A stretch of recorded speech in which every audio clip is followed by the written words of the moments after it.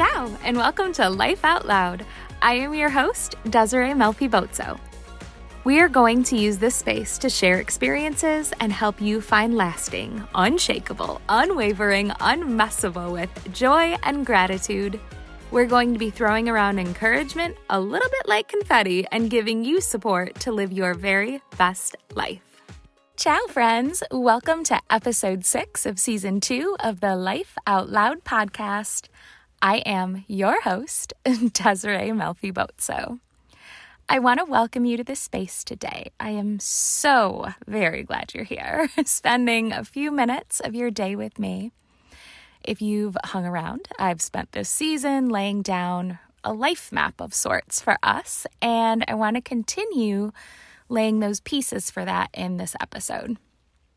So, kicking off season 2, I talked about our position, really establishing us as leaders in our lives. And then we talked about the past, abiding in the present, and a joy-filled future. And I even spent an episode on the power of our words. If you missed any of them, I truly encourage you to go back and check them out. I think what you're going to find are some good nuggets that you can apply in your life. Maybe they're new, maybe they're things you've known, but at any rate, they might be a good reminder and a helpful one too. So today, I want to start talking about the harvest. Now, by this point in this season, we've done all the things, healed all the things, and now it's time to really talk about bearing the fruit. We find the concept of bearing fruit, maybe you've heard of it before, right? Be fruitful. We find the concept all over the Bible, from the command that we're given in Genesis 1 of be fruitful all the way to Revelation, when chapter 22, it talks about when Eden is restored and the tree of life bears, and I'm going to quote, 12 crops of fruit, yielding its fruit every month, and the leaves of the tree are for the healing of the nations. Oh, that gives me such just a feeling of peace. And this idea of fruit and fruitfulness, we see it sprinkled from Genesis to Revelation. We see it sprinkled everywhere in between too. And so what I've learned is that when we walk in lockstep with the Holy Spirit, we can't help but bear good fruit, because the fruit that we're producing in our lives is His fruit. In Galatians 5, it's way towards the back of the Bible, verses 16 to 18, Paul, the writer, gives us the instructions. And he says, "So I say, walk by the Spirit, and you will not gratify the desires of the flesh. For the flesh desires what is contrary to the Spirit, and the Spirit what is contrary to the flesh. They are in conflict with each other, so that you are not to do whatever you want. But if you are led by the Spirit, you are not under the law."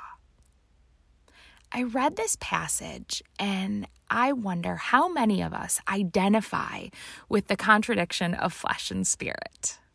I know I do. In the last episode, I talked about the things of this world, and they're enticing, and they pull at the desires of our flesh. When I think about these contradictions, I think back to the times when I'm in the kitchen cooking, and how many times over the years have I pulled a beautiful bell pepper or Roma tomato out, and I wash it off and cut it open, only to find the inside full of rot and decay. How many of you cooks out there feel me here?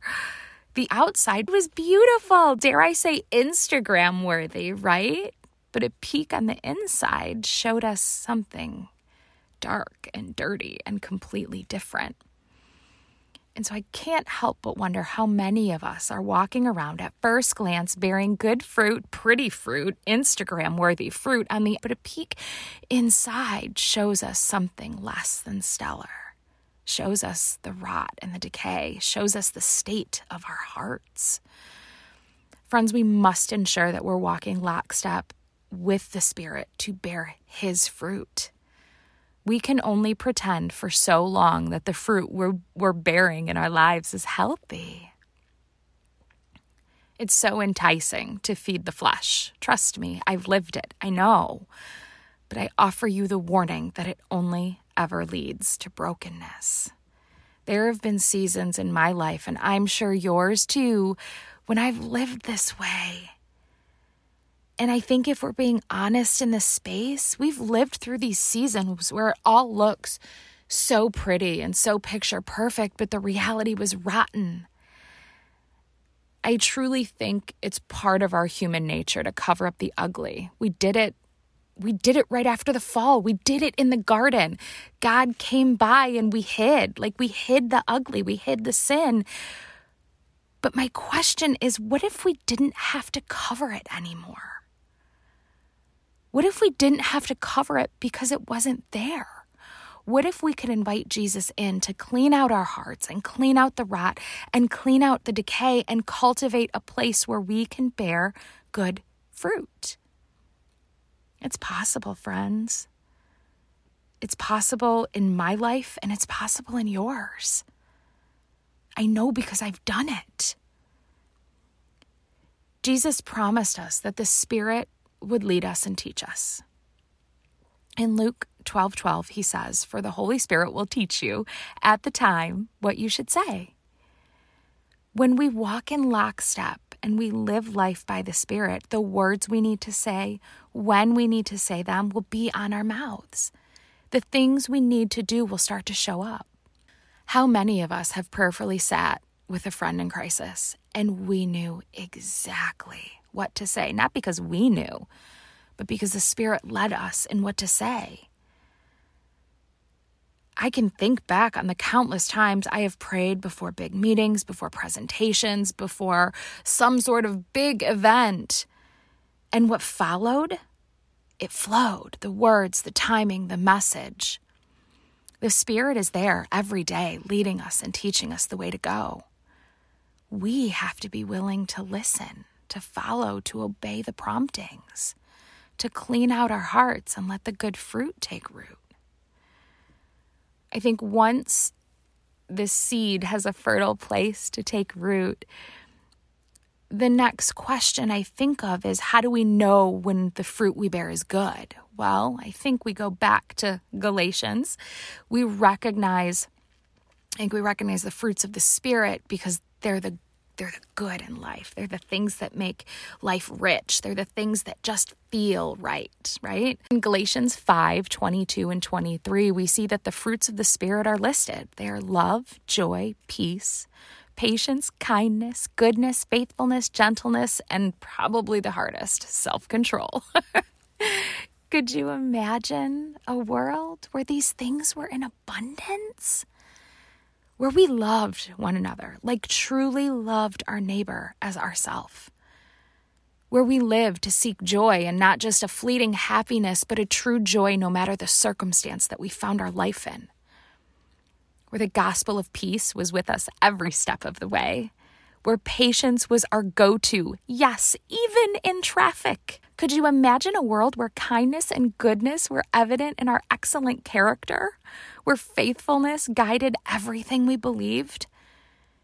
A world where gentleness and self-control kept our hungry egos firmly grounded.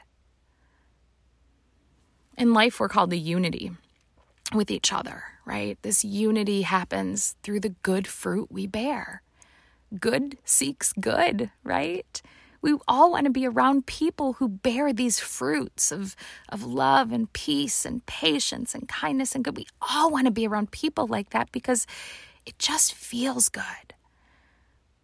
We're able to come alongside each other and love and care for each other in those spaces. We're able to lift each other up instead of tearing each other down. Now, when we talk about bearing fruit, I need to have a conversation because I need to share a reminder that I have to more often than I'd probably ever admit, I have to offer it to myself. We got to bear good fruit, but we also got to bear our fruit. You bear your fruit. I bear my fruit. I'm offering this encouragement to all of us because I am so guilty of this. It is so easy. hear me on this one. It is so easy to hop on the train and ride right to Comparisonville, USA, where the grass is greener, the highlight reels are in full bloom, and let's be honest, you never quite measure up. Friends, I am telling you this because I need to hear it myself on a consistent basis. Now, if you follow me on social media, you know I use it a lot to market this podcast and my coaching services and all of that. But in full transparency, I have to exercise a lot of self-control in that space. I have to be careful because if I spend too much time there, it starts to make me feel like my life doesn't quite measure up and I need more. Makes me feel like I need more vacations, more fashionable clothes, better golf courses to golf at. I've noticed that too much liking other people's fruit makes me think that maybe our sweet son needs to be in more activities or Hubs and I need fancier date nights. I know it sounds bananas when I say it out loud and I kind of cringe a little bit because do I really want to put this out in the world? But friends, this is my truth. And I'm willing to bet that maybe somebody out there might need to hear it too. I remember one time at one point I was convinced that we needed a boat. Now, I'm going to defend myself a little bit here. It was the middle of summer in the Great Lakes state, okay? We literally have water all over. My sweet husband, this amazing man who keeps me so grounded in my ways and in my thinking, so lovingly reminded me, and I remember I was standing in my kitchen, and after he looked at me like I had 3 heads, he so lovingly said, "Sweetheart, I would buy you a boat, but you don't like the water." You guys, he was right. I mean, don't get me wrong. I like the water, but like from the shore where my feet are firmly planted on the sand and there's no sharks, or like in an infinity pool overlooking the Pacific. But that's another conversation for another day. One might argue that the Great Lakes are unsalted and shark-free, and that's super cool on a sweatshirt, but we all know that bull sharks live in fresh water. It's an irrational fear. I digress. Friends, in all seriousness, make sure you are always bearing your fruit. This is a fruit that God put you on this earth to bear.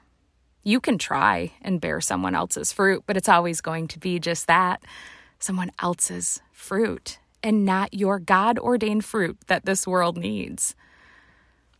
I don't know who needs to hear this, but it's on my heart and I can't shake it. And I need to tell you that God created you with a purpose. Whether you believe in him or not, he gave your life a purpose that only you can fulfill.